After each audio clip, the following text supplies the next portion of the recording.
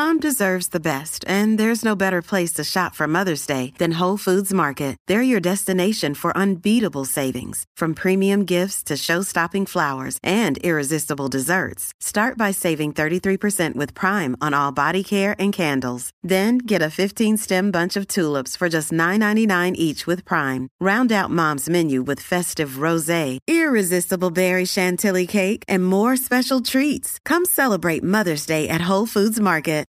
Look, Bumble knows you're exhausted by dating. All the must not take yourself too seriously and 6'1" since that matters. And what do I even say other than hey? Well, that's why they're introducing an all-new Bumble with exciting features to make compatibility easier, starting the chat better, and dating safer. They've changed, so you don't have to. Download the new Bumble now. Your brain needs support, and new Ollie Brainy Chews are a delightful way to take care of your cognitive health. Made with scientifically backed ingredients like Thai ginger, L-theanine, and caffeine, Brainy Chews support healthy brain function and help you find your focus, stay chill, or get energized. Be kind to your mind and get these nootropic chews at ollie.com. That's OLLY.com. These statements have not been evaluated by the Food and Drug Administration. This product is not intended to diagnose, treat, cure, or prevent any disease. Hey, it's Ryan Reynolds, and I'm here with Keith, co-star of my upcoming film, If, only in theaters May 17th. Do you want to tell people the big news? All right, I'll do it. Sign up now and you'll get unlimited for $15 a month and 6 months of Paramount Plus Essential Plan on us. MintMobile.com/switch. Upfront payment of $45 equivalent to $15 per month. Unlimited over 40 gigabytes per month. Face lower speeds. Videos at 480p. Active Mint customers by 531.24 get 6 months of Paramount Plus Essential Plan. Auto renews after 6 months. Offer ends May 31st, 2024. Separate Paramount Plus registration required. Terms and conditions apply if rated PG.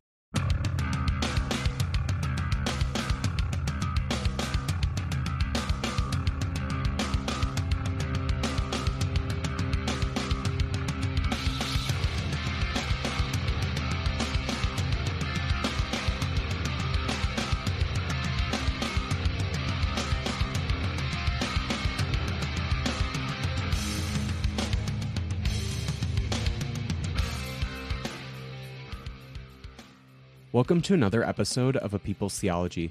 I'm the host of A People's Theology, Mason Meninga. In this episode, I talk with Teng. Tara is an embodiment coach and somatic practitioner. She is also the author of the recently released book, Your Body is a Revolution, Healing Our Relationships with Our Bodies, Each Other, and the Earth. You can get connected with Tara and her work in the links in the episode description. If you're a fan of A People's Theology, it would bring me no greater joy than if you gave the podcast a 5-star rating and review. Tell me what you like about the podcast. Also, if you feel so inclined, please support my Patreon at patreon.com/Mason Meninga. There are multiple tiers with wonderful rewards, including papers I write to even a book club. Enough of my rambling. Enjoy more inspiring and liberating theology.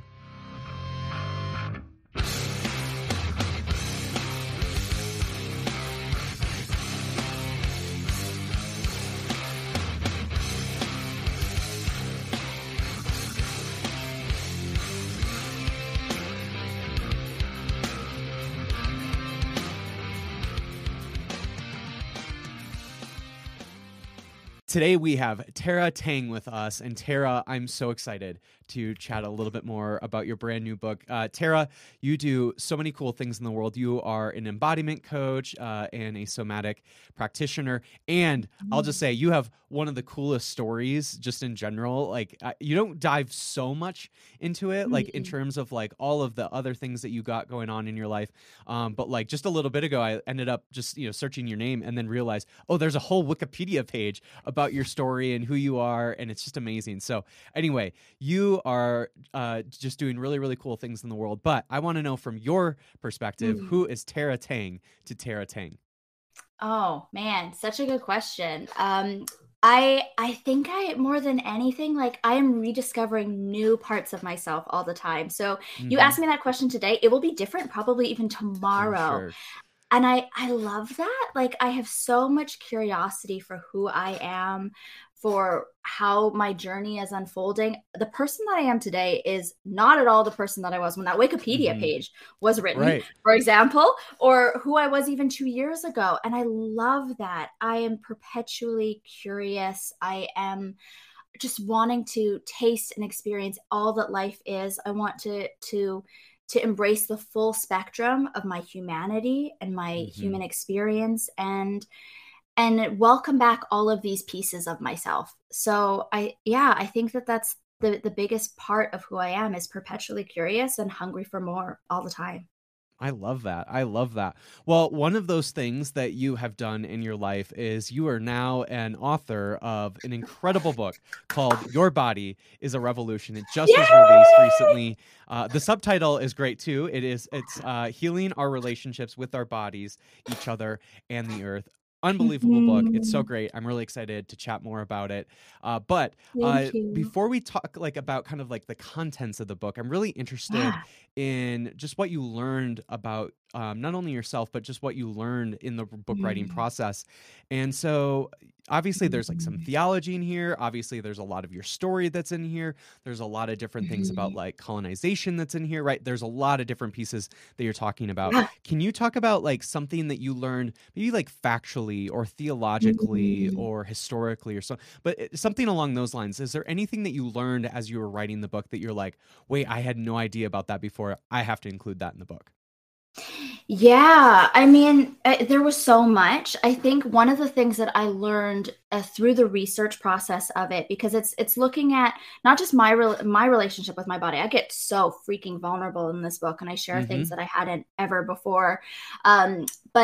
But really looking at like historically, collectively, where have we come on our journeys with our bodies? Our bodies have been not only just criticized, but they've been criminalized in different places for many different reasons. And one of the things that I hadn't been familiar with before was the ugly laws in the United States, and the way that if you were disabled or categorized as disformed in your body in any way, that you couldn't take up space publicly.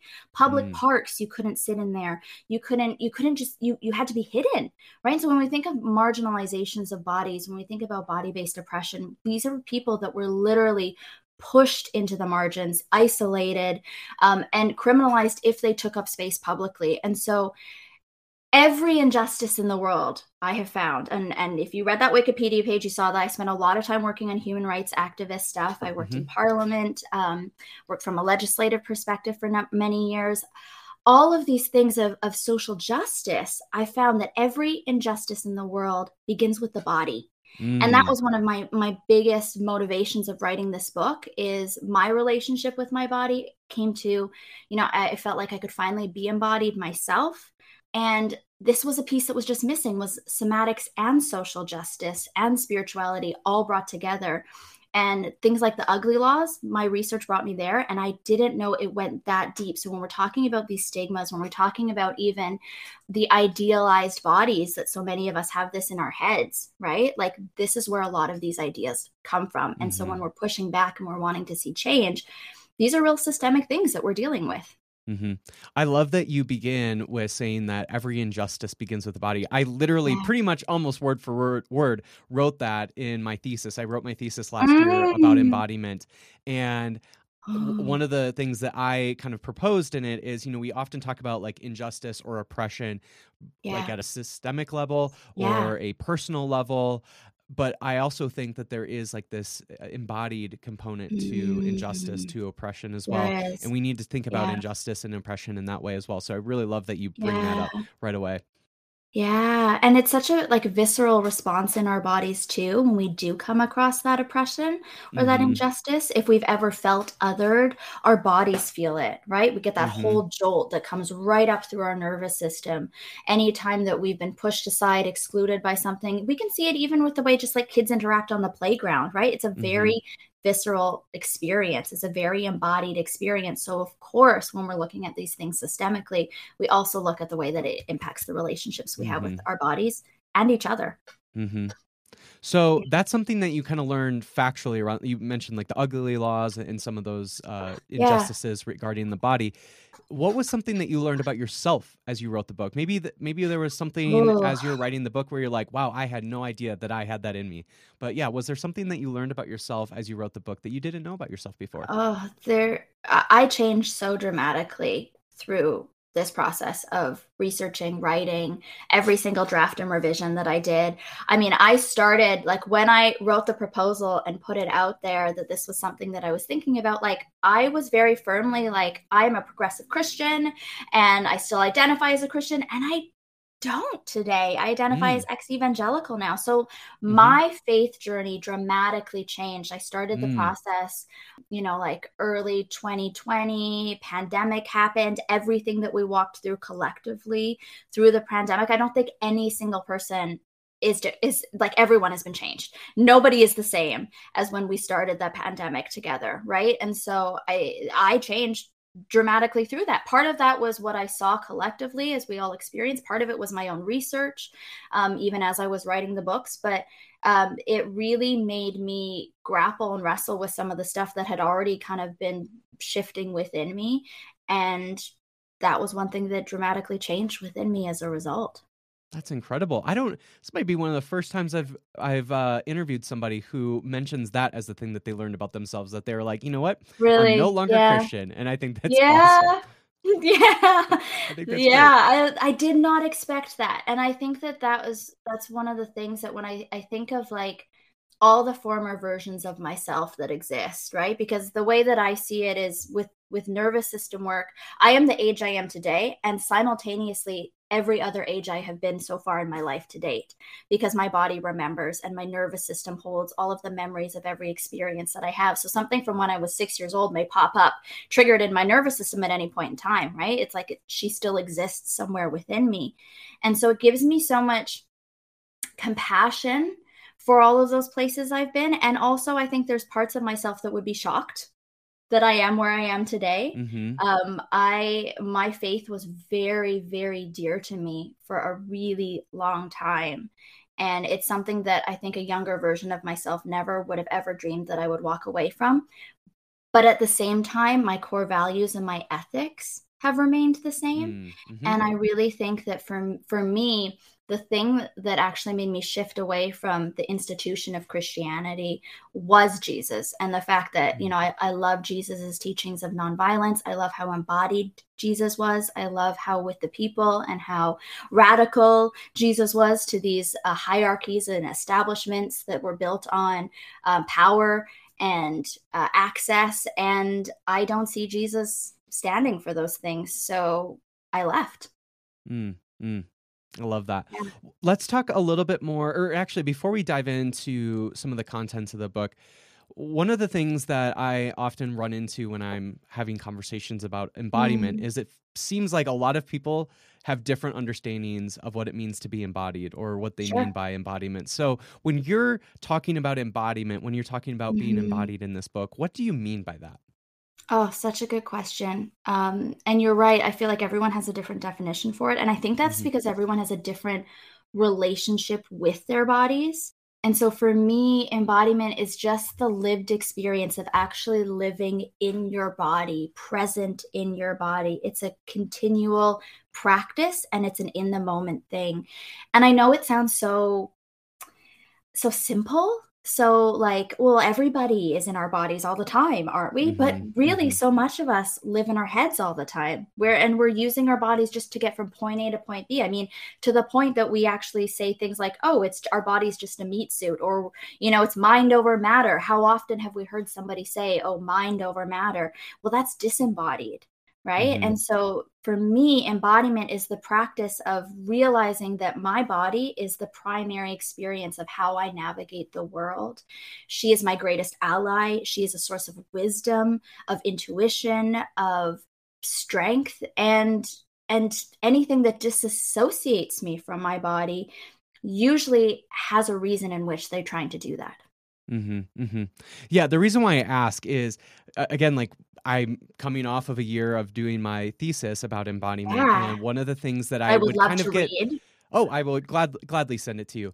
But yeah, Amazing. one of the things that I get a little maybe like annoyed or frustrated about like the embodiment conversation is a lot of times what it means for like the way a lot of people are using the word embodiment or using the word embodied is they're just meaning like just do something like physically, like what they mean, Right. like, do yoga or, whatever, Sure. like get, Yeah. go outside and take a walk or whatever. But what they're Yeah. meaning is something like where it's like a physical activity that you're doing. And I think that's all well and great, but I'm more curious about like what is actually happening physiologically in our bodies when we do these sorts of things. Like, you bring up Resmaa McKennon's work around like epigenetics and the actual like physiology that changes when people experience like racial trauma, for example.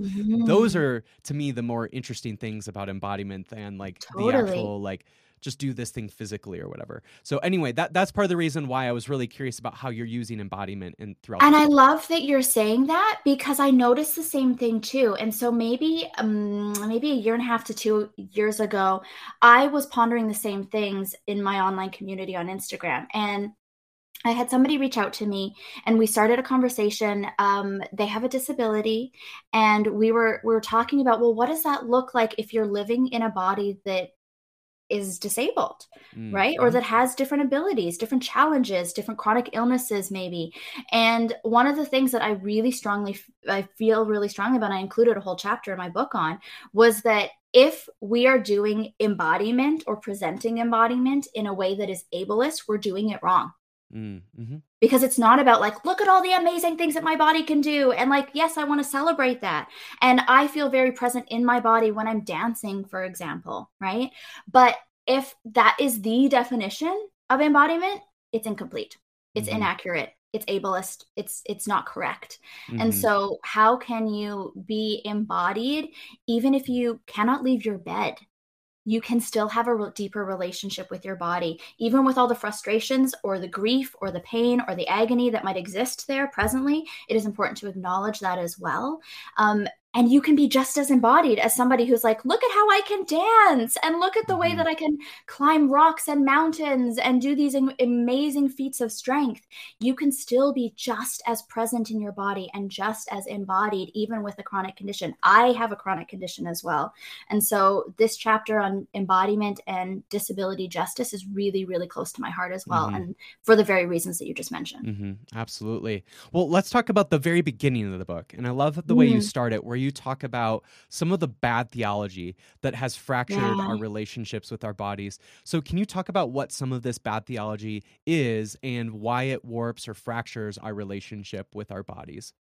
Yeah, I mean, there's so much. I grew up as a pastor's kid. I grew up like deep in like small town conservative evangelical culture. And so the things that I was raised hearing was like, you are desperately wicked. You can't trust your body. It's like this slippery slope down to hell. Purity culture is, a lot of people are talking about the purity movement now, which came to its height in the 90s, 2000s, when many of us were in our adolescence, that said things like true love waits and save sex for marriage. And not only was it abstinence only education, but there was this policed and enforced modesty culture that we really didn't get to choose or opt in or opt out of. It was very much enforced. And so it taught us that our bodies are bad. It taught us that our bodies are something that we have to distrust. And really, in order to survive in these really high control spaces, we had to distance ourselves from our bodies because that was what was decided was pure, good, holy. And we would be isolated if we had this connection with our bodies and definitely with our sexuality that anybody else deemed as bad. And it was for me, in my experience, growing up in a small town, in a Baptist church, like it was very white dominated as well. So I also didn't see a lot of other racialized bodies. I didn't see a lot of mixed race bodies like myself being biracial, and so there was a lot of very complicated experiences there because representation also tells us what is good or right or idealized or how we ought to aspire to be, right? And so it was sometimes the theology that was said, but just as harmful was the theology that was unsaid, but very much normalized. Mm-hmm, mm-hmm. Yeah, I mean, I also grew up in conservative evangelicalism in the 2000s, and yeah, there very Yeah. much is this emphasis that the flesh is sinful, the Yeah. flesh is evil, and yeah, you really begin to distrust your body, and like we've talked about, it fractures that relationship with our It bodies, does. and It's yeah. traumatic. Yeah, and even for my own personal story, like part of the reason why I ended up leaving evangelicalism was, or actually Mhm. really the main reason, or at least the beginning of it, was because I started to feel in my body, I started to feel this disconnect between what I was taught with purity culture and what I was actually experiencing in my body Yeah. as a teenager. And I was Yeah. like, this doesn't make sense anymore. It doesn't work for me anymore. And that was like the Yeah. first little kind of slippery, it was the first part of that slippery slope that ended up changing everything for me. But yeah, it Yeah. all really came down to my body started to experience this Mm. disconnect with what I was being taught theologically. Yeah.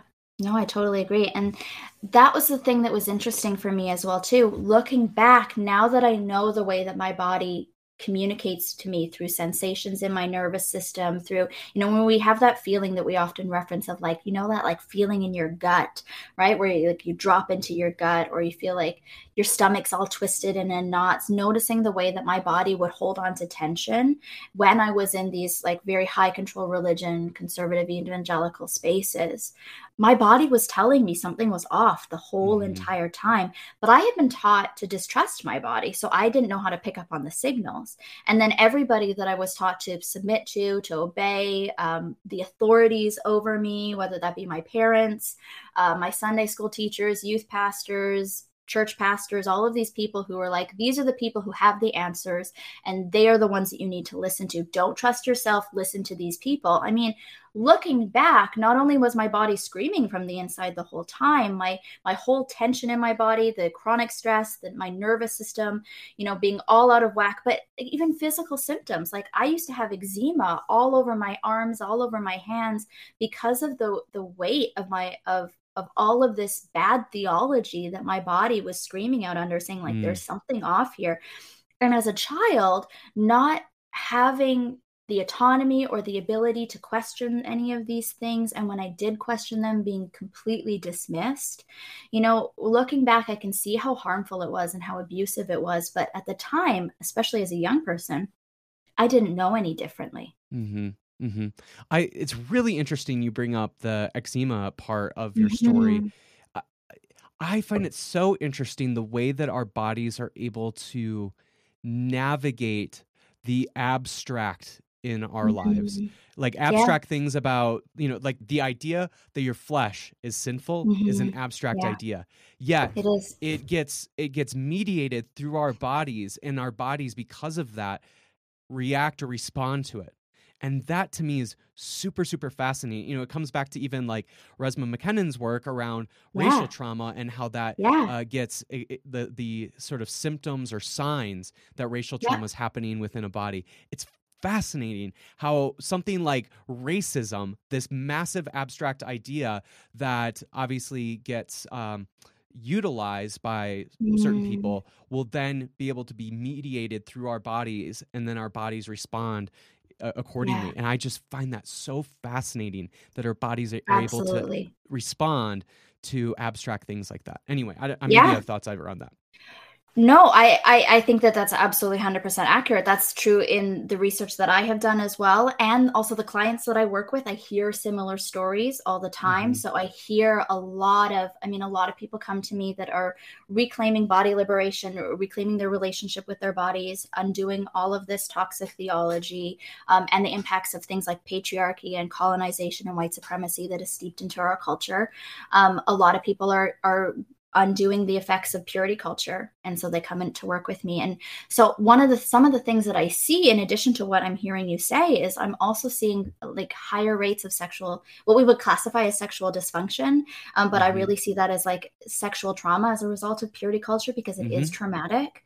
I'm seeing a lot of things like vaginismus, higher rates of vaginismus that my clients are dealing with. So we often work in partnership with pelvic physiotherapists.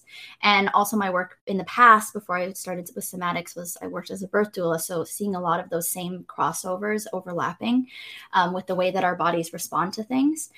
And also seeing things, like panic attacks, anxiety all the time. I again remember growing up in like the 90s, 2000s, and there was so much like, like satanic panic in the 90s, 2000s, right? And like evangelicals just being terrified of everything. And then now you see so many people who are older, who are deconstructing their Christianity, who are deconstructing purity culture, and seeing the way that like, oh my gosh, my anxiety is tied into the fact that like as a child, like the #1 book was the Left Behind series, and we were told that we were going to be like left behind because the world was going to end and all of these things were happening, and like I was constantly fearful and afraid. And so of course my body holds on to those things. Of course, my body holds on to all the teachings of purity culture, and that I need to close up and I need to like protect against sexual, what is it? I can't remember the word right now. It's totally left me, but like, like arm yourself with the full armor of God against like sexual immorality. Right. And so like, of course, now my body doesn't want to open up when I'm in a loving like partnership and I feel safe with this person, but my body, my nervous system is still holding on to the teachings of when I was like 11 years old. Absolutely. Yeah, it's wild.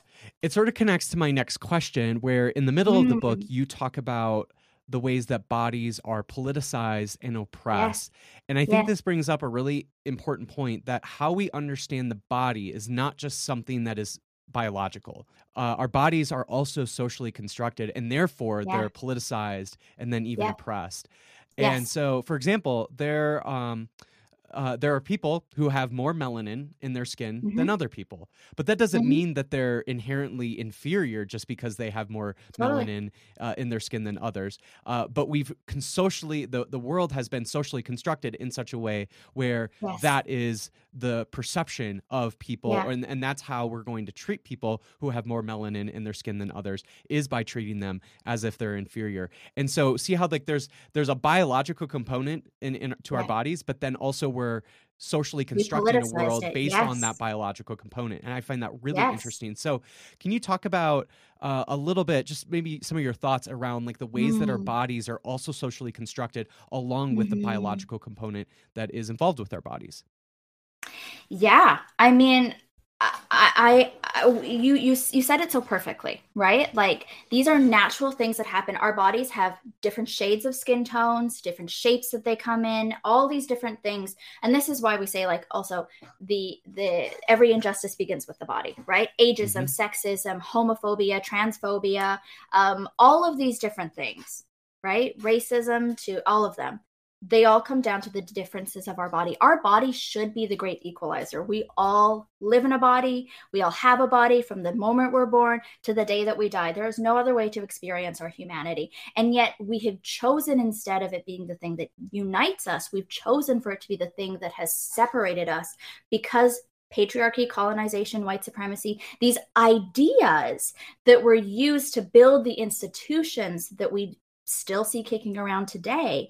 That's how they created this hierarchy of bodies and hierarchy of power. Who had power, who did not, right? And so yes, there's a biological component of them, but we've used them to distance and separate ourselves. And the thing that I find is so interesting now is that in 2023, we're having these conversations where we're calling a spade, and we're saying like, hey, look, this is the way that we built our institutions. This is the way that we function. And these are some of the harmful things that have come out of it, because they were built in a time when we were very like unjust towards one another, right? If we're pointing these things out and we're calling it for what it is, I notice that there's this pushback where people say, well, why are you being so divisive? Why are we should just be focused on unity. Why are you calling all of this out? Like, you're the one who's the problem and you're being divisive. But it's like we want to skip straight to like, oh, this happened and now we're healed. But healing is really a process.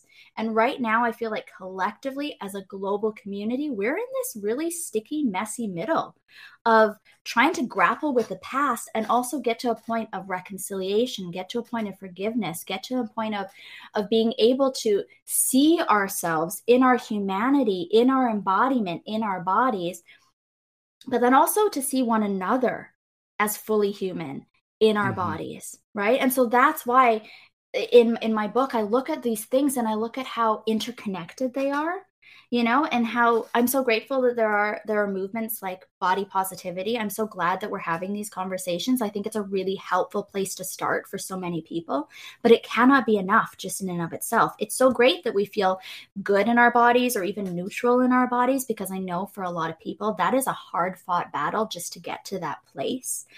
And yet at the same time, when I am in right relationship with my body, when I am no longer speaking hateful things over my body, when I am accepting all the pieces of myself, I'm in communication with my body, I'm listening to the wisdom of my body, all of these things, the embodied boundaries that my body is speaking to me, caring for my body, seeing my body as a source of wisdom, all of a sudden rehumanizing myself and my body and peeling back all of the harmful ideologies.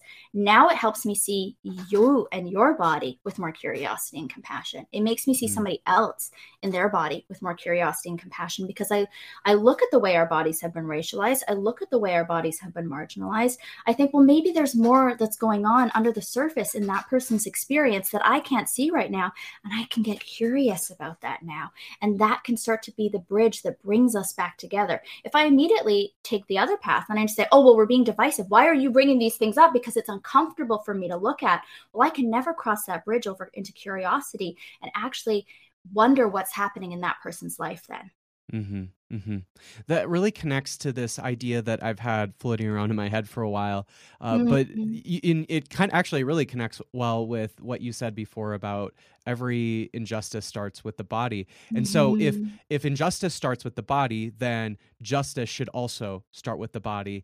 And to me, it seems like the conversation about embodiment, whether it's simply implied or it's made explicit, I think the conversation around embodiment should always have a political dimension to it. Like, it's not just enough for us to have this embodiment conversation and not understand the ways that our bodies have been politicized, and therefore we should have a politic regarding. And so, to me, it's not just enough for like a white person to say, "Hey, I'm embodied, and being embodied means I'm going to embrace like being white or something." Like clearly, like we think like that's not how we want the embodiment conversation to go. So clearly there's at least some political dimension to embodiment. And so, I'm curious if you could like flesh that out a bit about like how you think we should, how politics should play a part in, or what kind of politics should we have when we have these conversations about embodiment. Can you flesh that out a little bit? Pun intended. Yeah. So my politics comes right back down to my values and my ethics, which is always leave people better than they found them as best as I can. Right. And this goes to everybody and everything. Even if it's like the barista in Starbucks or the cashier at my grocery store, right? Like, I want to treat everybody with dignity and respect. And so my politics is informed from that same place. And so when we, again, humanize people and we look at them through this common lens of embodiment, where how can we be more human? How can we be more humane? How can we humanize our bodies? How can we humanize our politics, right? Because so much of this has really been co-opted by corporations. It's been co-opted even by ideologies, right? By businesses, ideologies, all of these things. And so how do we actually get back to being human, right? For me, the body is my way forward through all of that. And so, yes, you're right. Like, I want people to be able to celebrate being white. Like, half of me is white, right? And so, like, should we feel shame for that part of ourselves forever? No. But also, we don't exist solely, right? Like, we all exist in connection. There's interconnectedness to all of us, right? And so this is why, again, coming back into my relationship with my body must then lead in these ripples to somewhere else. It must then make me be curious of somebody else's experience in their bodies. I was having a conversation with a friend of mine recently, and we were talking about this like messy middle about racism and embodiment and all of these different things. And one of the things that she said that was really interesting, because I brought up colonization, and like, we have to talk about the history of colonization with this. Like, that's where these bodies started to begin to be politicized, especially here, if we live on North America, like Turtle Island, like we have to talk about those things. And one of the things that she said that was really interesting, because she has found her lineage goes back to Celtic roots. And she was saying like, well, but my people were colonized like before they came and colonized everybody else here too. And I think that those are interesting things also to remember, right? Because there can be, like, we don't want to dip over into like white supremacy or white nationalism. We don't want to dip into any of those. And we also don't want the pendulum to swing the other way as well too, because none of that would be just. None of that would be in right relationship. And so how do we do that? I think that we really do have to look at, with curiosity, what is colonization? What are the effects of colonization? How was our bodies colonized? How do we still, in our nervous system, in our ideologies, in our minds, how are we still sometimes still stuck in that place of colonization? And how do we start to decolonize and peel back these layers that have made us into these tiny little boxes that haven't given us enough space for our humanity, because they were built in a time frame that didn't care about those things. They just cared about domination, about power, and about taking over the land. This episode of A People's Theology is brought to you by United Theological Seminary of the Twin Cities. Are you considering exploring your faith more deeply, or are you called to ministry but haven't found a seminary that is quite right for you? When you come to United, you join a community that is intentionally open, socially aware, and theologically adventurous. United's passion is equipping leaders to make real, lasting change in the world through their many different degree programs. Whether your vocation is in faith leadership, nonprofit leadership, academia, the arts, activism, or social entrepreneurship. And the best news is you don't have to uproot your life to attend seminary. United offers maximum flexibility to fit your schedule. Attend on campus or online, part-time or full-time. Their leading distance learning technology allows students to be active in the classroom and engaged with the United community. Want to learn more? Visit unitedseminary.edu/A People's Theology, or click the link in the episode description and receive a $1,000 scholarship when you apply and are admitted. United Theological Seminary of the Twin Cities, training leaders to dismantle systems of oppression, care for the spiritual needs of a multi-faith world, and push the boundaries of theology. There tends to be, in like the colonization conversation, sometimes I've noticed, where complexity is minimized or it's flattened.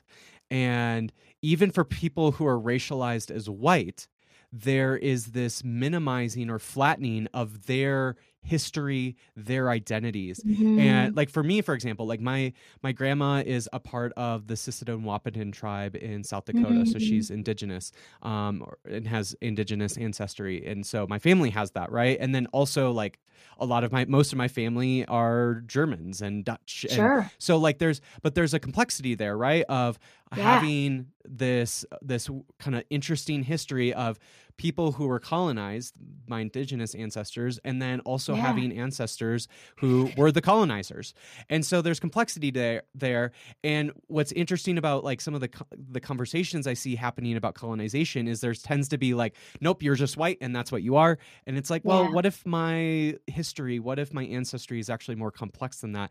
And actually, I think the act of colonization is to flatten and to minimize the complexity that is involved with everyone. Everybody's complex in some way. Yes. And this is why it's like, how do we get back to our bodies and the stories that our bodies hold? How do we get curious of all of that? How do we have more curiosity for other people's lived experiences, like you were saying? Because you can't just see it by looking at them, right? We need more space for this complexity. We need more space for the nuance. We need more space for the stories that our bodies are carrying. Right. And some of that is intergenerationally. Right. And so I really appreciate what you're saying to that, because you're right. Like colonization has flattened all of that complexity, and it's put people into little categories and little boxes.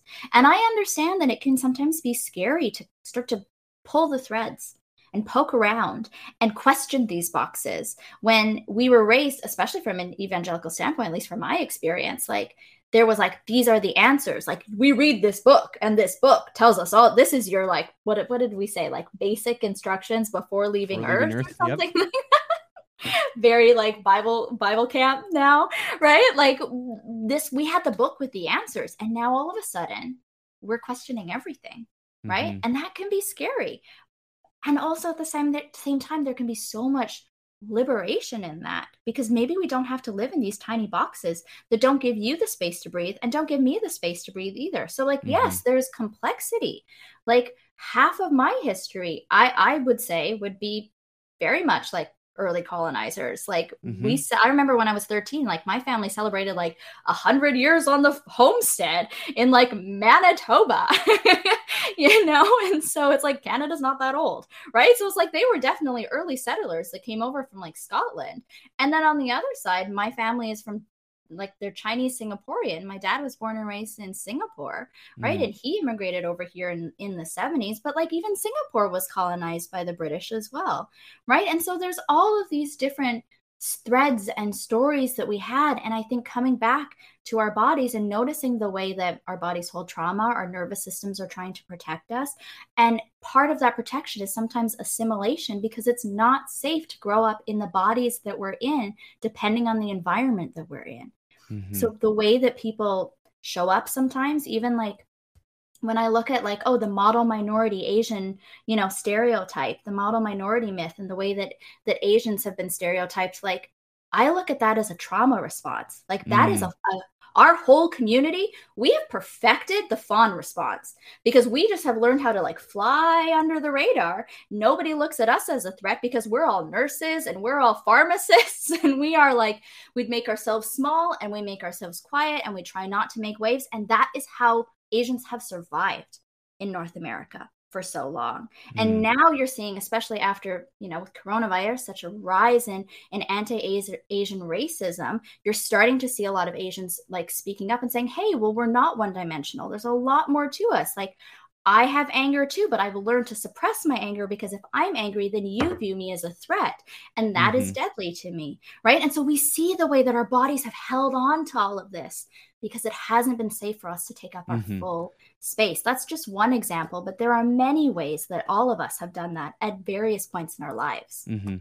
I love that you bring up that example of your experience as an Asian, with a person with Asian ancestry, because one of the like insidious pieces to white supremacy is as much as a person can conform to white supremacy, they'll never be white enough. And so an Asian person can conform to whiteness as much as they'd like, and they can get by for maybe a while. But at some point, white supremacy by nature will that person will experience white supremacy because they will still not be white enough at the end of the day. Yeah. And the insidious part of all of this racism is sometimes we have our internalized racism as well too. Or if you're mixed race, then you have that like rejection from your own community as well too, from like the Asian community, for example, as well too. So being biracial, I've had to navigate the world in a very complex experience where I don't fully fit in one category and I don't fully fit in the other category. And now I'm grateful for it because fuck the categories. We don't need either of them and they're harming us all. But as a child and as a young person, trying to find your community and your sense of belonging and not fully being Asian enough in one category or white enough in another. Oh my gosh, it is so complex. So complex. Later on in the book, you talk about sexual embodiment, and you bring up this really, really great point that I liked, where you talk about how a lot of conservative Christians often say that sexual liberation leads to a like free-for-all kind of sex. And you actually, though, bring up this great point where you say sexual embodiment does something very different than this like free-for-all kind of sex, way of having sex, where it's actually people are allowed and embrace the boundaries around sex, and they're clear about those boundaries. So it's not a free-for-all sex; it's that people are actually clear and set boundaries around the kind of sex that they want and have and enjoy. So, can you say more about this sexual embodiment and what it means for sexual liberation? Oh, it's so important because when I am connected to my body again, when I am my primary experience of the world is in my body, and I am my greatest ally is my body. I am checking in with my body regularly of like, how do I actually feel about this? How do I actually feel about that? Does this feel like something that I actually want and I'm excited for? And I'm like, oh yes, that's the kind of sex that I want. Or is this something that I'm like, yeah, I guess I'll do it because it's an act of obligation, or it feels like a duty to my partner, or it's like, within purity culture, it was always like you save sex to your marriage, but then it felt like within marriage, it was a free for all. And you almost didn't need to check in with your partner because aren't there verses about it being like a marriage duty, right? And Right. so like there's so much abuse that can happen there. And there was never any education on like, what do you actually want? And even with my clients, we have questions where we go even deeper. Well, what kind of sex do you want? How do you want it?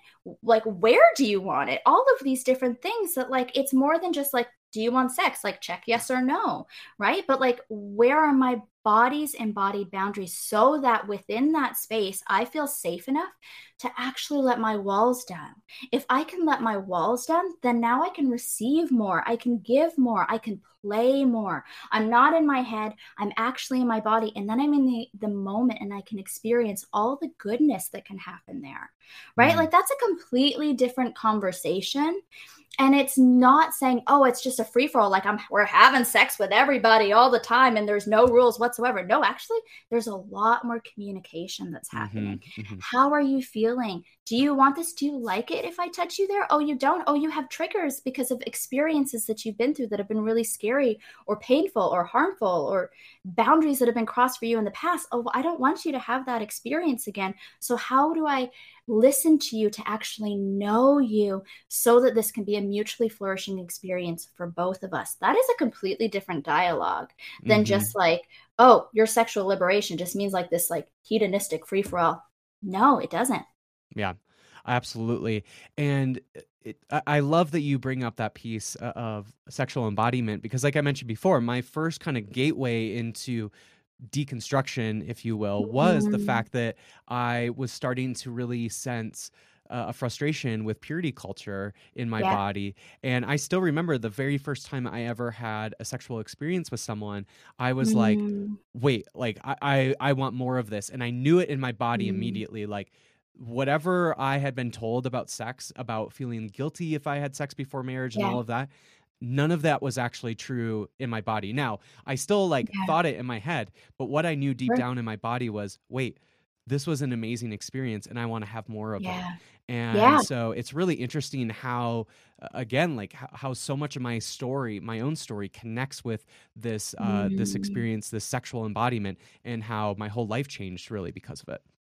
Yeah. And I'm so glad that you had that experience. That's the kind of experiences that I hope all of us can have because our sexuality is a part of us. Even if you're asexual, it's still a part of you that deserves to be seen and respected and acknowledged, not pushed under the rug, not shoved aside, not like we can't talk about it, we can't look at it, it's so taboo, it's so stigmatized. No, we need to talk about these things. We need to talk about these things in a safe, healthy way because if not, if it's so on lockdown, then you are going to have people going into the shadows and what they're going to find there is probably going to be really harmful, probably not going to be accurate, and definitely not going to be ethical, right? And so how can we bring this more into the light as something that we don't have to be so afraid of? It's not dirty, it's not wrong, it's not shameful, but something that can be so liberating, so embodied, so like there can be so much care there can be so much exploration of like, oh my gosh, I just tapped into a new part of myself that I didn't know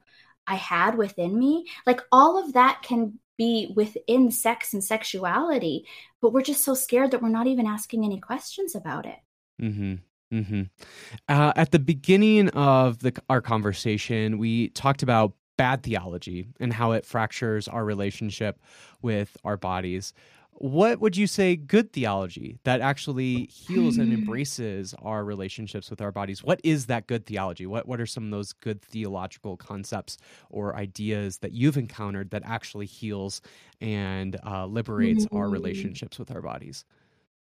Yeah, I mean, within the context of Christianity, when I actually look at with curiosity the way that Jesus just lived and was very in his body, like didn't try to distance himself from his body, it seems like very much like of the people of the earth, wasn't trying to be above anybody, right? Like we always talk about like, oh God, Jesus was like the man of the people, right? And like yet somehow along the line we've distanced ourselves from that. It seems like we've spiritualized Jesus so much for the point that we've like sanitized him of his humanity.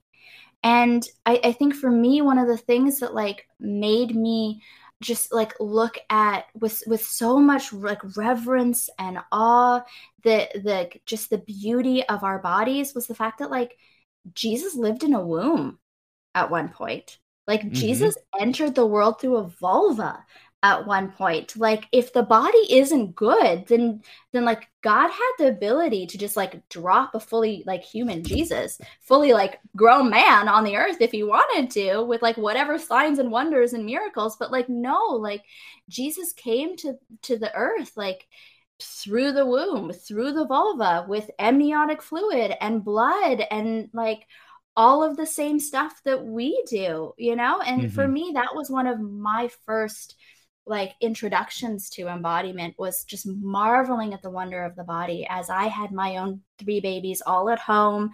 And I was so amazed by the, like I said, I went in and became a birth doula after, and I sat at the bedside of so many laboring people as they welcomed their families into the world, and the blood, sweat, and tears. And like, you are so raw and embodied when you are giving birth. Like birth, death, and orgasm, I think, are our most embodied moments, because you cannot fake any of them. You cannot. It will not happen. And so many of my clients struggle to experience orgasm because they're so afraid of losing control of their body. They have their body on such lockdown that they can't release and just allow themselves to be present in their bodies and just let go of that control, right? But that has to happen in birth, death, and orgasm. And so like these things have brought so much wonder into my curiosity. And the fact that like Jesus experienced birth in the same way that we did, that broke my brain. And that brought me down this path of pulling at these threads and just seeing everything else that I had missed because I had been taught such a sanitized way of being human. I know you mentioned that it's very much not sanitized. It's very messy and so amazing. You mentioned that during the process of writing this book, you said that you left the Christian institution, and it's interesting because I just had this video maybe a month or so ago that I made, this YouTube video where I talk about why I'm still a Christian. And one of those reasons is basically what you just described. It's the incarnation. It's the idea of God becoming flesh in the person of Jesus. And because of my interest in embodiment, it seems like there is a clear emphasis, a clear stress within Christianity that God became a human being with a human body. And that to me should liberate us all in our bodies. Yeah, I agree with you. And I think that that's so beautiful. And that's the thing that like, as much as I've walked away from the institution of Christianity, I do still find wonder in that. I'm in a place right now where I'll be honest, like, I don't know, like looking at some of the historical facts, I'm like, was Jesus like a real man? Was he not? I'm like, I'm going to chop it up in this category of like, I'm not fully sure, but I want to believe that like he was. And I think that there was a real person that lived and breathed and walked the earth and came from humble beginnings and probably had some really radical ideas about faith and humanity, and was probably very politicized as well too, and that the institutions of the day did not like that because he was very countercultural to what was going on, and that he was politically assassinated as a result, and kind of ended up becoming a martyr and starting a movement that, I don't know, an empire thought they could use to control people and unify people. And so that's kind of where I'm at today. I really like his ideas, though, and I'm still in that camp that I still really like the ideas, whether he's a myth or a mascot or a real man. I don't know, but I think that there are some valuable things that exist in his teachings that I would love to see us really look at and maybe peel back all of the stuff that we've added on to the idea of Jesus and Christianity and really get back to that. Because I think that he is onto something if we boil it back down to like love each other and do good and act justly, love mercy, walk humbly. Like when I was still kind of very much in the Christian space and was like doing the Christian speaker circuit thing in my 20s. I mean, right there, that should tell you that I probably didn't have all of the answers, and I definitely still don't. but like when I was in that space, like there was just, I don't know, there was so much more that was added onto it. And I think that if we get right back down to like, what are our relationships with one another? Where are those relationships broken? Where do we need to take responsibility for the fact that some of these relationships are broken, and try to seek healing instead of trying to be right? Like, I think that that would lead us to the answer. We're so caught up in trying to be right when our bodies are telling us that's not the way. It's not about having the answers. It's about being connected to one another. That's what we need. Love that. Second to last question, Tara. How do you hope Your Body is a Revolution inspires and liberates its readers? Yeah, I hope it gets people curious about what stories their bodies are holding. And I really do think that if we start with that, that will bring us down into a journey that can be so revolutionary. If our bodies, every single one of us, no matter what category we've been placed in, every single one of us has a body that has been politicized. And if we start to pull those threads and get curious of the labels that have been slapped on the boxes and the way that we forced ourselves to survive really in these boxes that are far too small for us, I think that that is revolutionary. I think that that can change things. It can change things on a collective level, but it can change things in a one-to-one person level. Like I said, where maybe I'm going to look at my neighbors with less judgment and more curiosity about what's actually going on the inside with them, or maybe even with the people in my family or my partners or my children. Why did they respond the way that they did? Oh, it's because their nervous system is being triggered by something that they went through that was really traumatic for them, and they don't have the words to describe it, but their body is trying to communicate.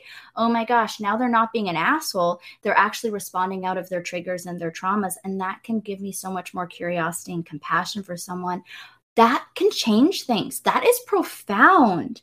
And I hope that this book can lead us there. I hope that like this book wasn't written to give you the answers. This was written to lead you back to your body where you can find the answers. And I tell my clients this in every single consult call that we have. Our first introduction, it's always, I'm not your teacher. Your body is your teacher. So don't put me on some pedestal. I'm not some guru. I'm not your teacher. I'm not your new pastor. That's not my job. Don't give out advice.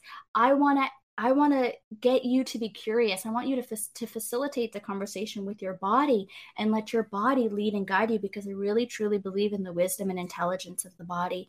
And that if we just start listening to all the things that our body is trying to communicate to us, it will show us the right answers. Well, it reminds me of one of the things that we mentioned earlier, where if injustice starts with the body, then justice must start with the body as well. Yeah. And so absolutely, I really do think that this reorientation, this re-relationship with our bodies, this healing, this mending of our relationship with our bodies is an act of revolution, and is necessary for all of the other things, all the other kind of justice that we want to see in the world. It requires that in it, and I think it all starts with our bodies. And it would be incomplete without, like I said, I spent 10 years. I worked on Parliament Hill. I worked with a team that amended the criminal code twice, who passed the National Action Plan to combat human trafficking, worked with an amazing MP, MP Joy Smith, who has done really wonderful things for the anti-human trafficking movement. I'm glad for the work that was done there. But if we're not looking at the embodiment piece too, as a collective, and I see this criticism of the social justice movement sometimes, like we can swing the pendulum the other way, and we can actually start to dehumanize people in an effort to humanize other people. And that's incomplete as well too, right? And so we really need to look at spirituality through the lens of the body. We need to remember that with our relationships with our bodies, with social justice, with all of these things that we that are good and noble and that we want to see equality in our relationships. We want to see healing in our relationships. I want that. I hope most people want that. But to do it without looking at the lens through the lens of the body, coming back to the body first, because that was the source of our division. If we don't go back to that, we're going to make the same mistakes, just in a different way. Absolutely. Last question, Tara. How can listeners get connected to you and your work, and where should they get the book? Oh my gosh, great questions. Well, this is something I'm so excited for because I hope people get in touch. I want to connect with people. Actually, my Chinese name is Oi Kwan, and it means loves groups of people. And so I plan on doing lots of events. Like when I was writing the book, I was like, I don't want to be at my desk doing like my 8th round of revisions. I want to be in bookstores talking to people. I want to be in coffee shops hanging out with people.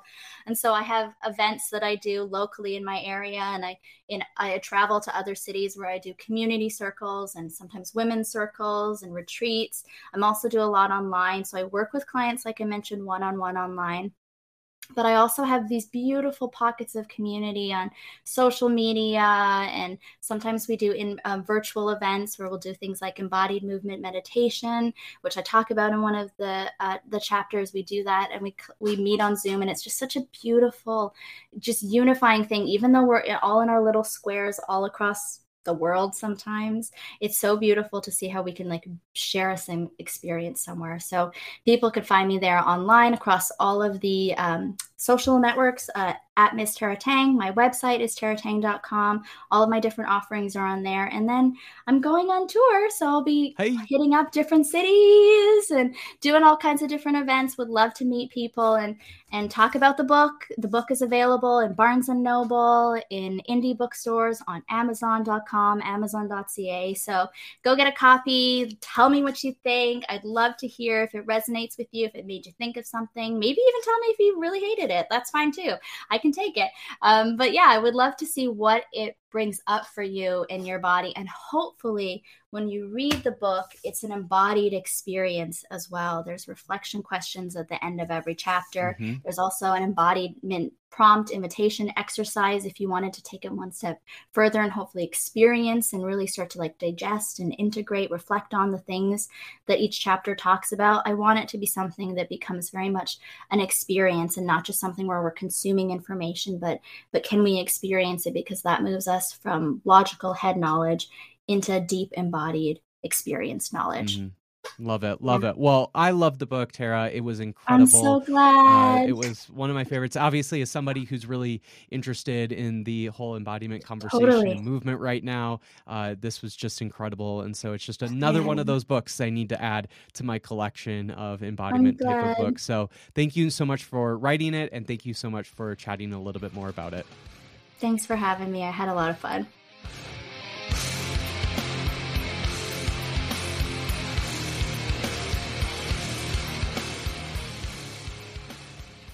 If you'd like to connect with Tara and her work, you can find links in the episode description. Thank you again for listening to another episode of A People's Theology. If you liked what you heard, please give the podcast a 5-star rating and review. Also, please support the podcast at my Patreon at patreon.com/Mesa Menega. And remember, friends, go and be the theology to the world that inspires and liberates.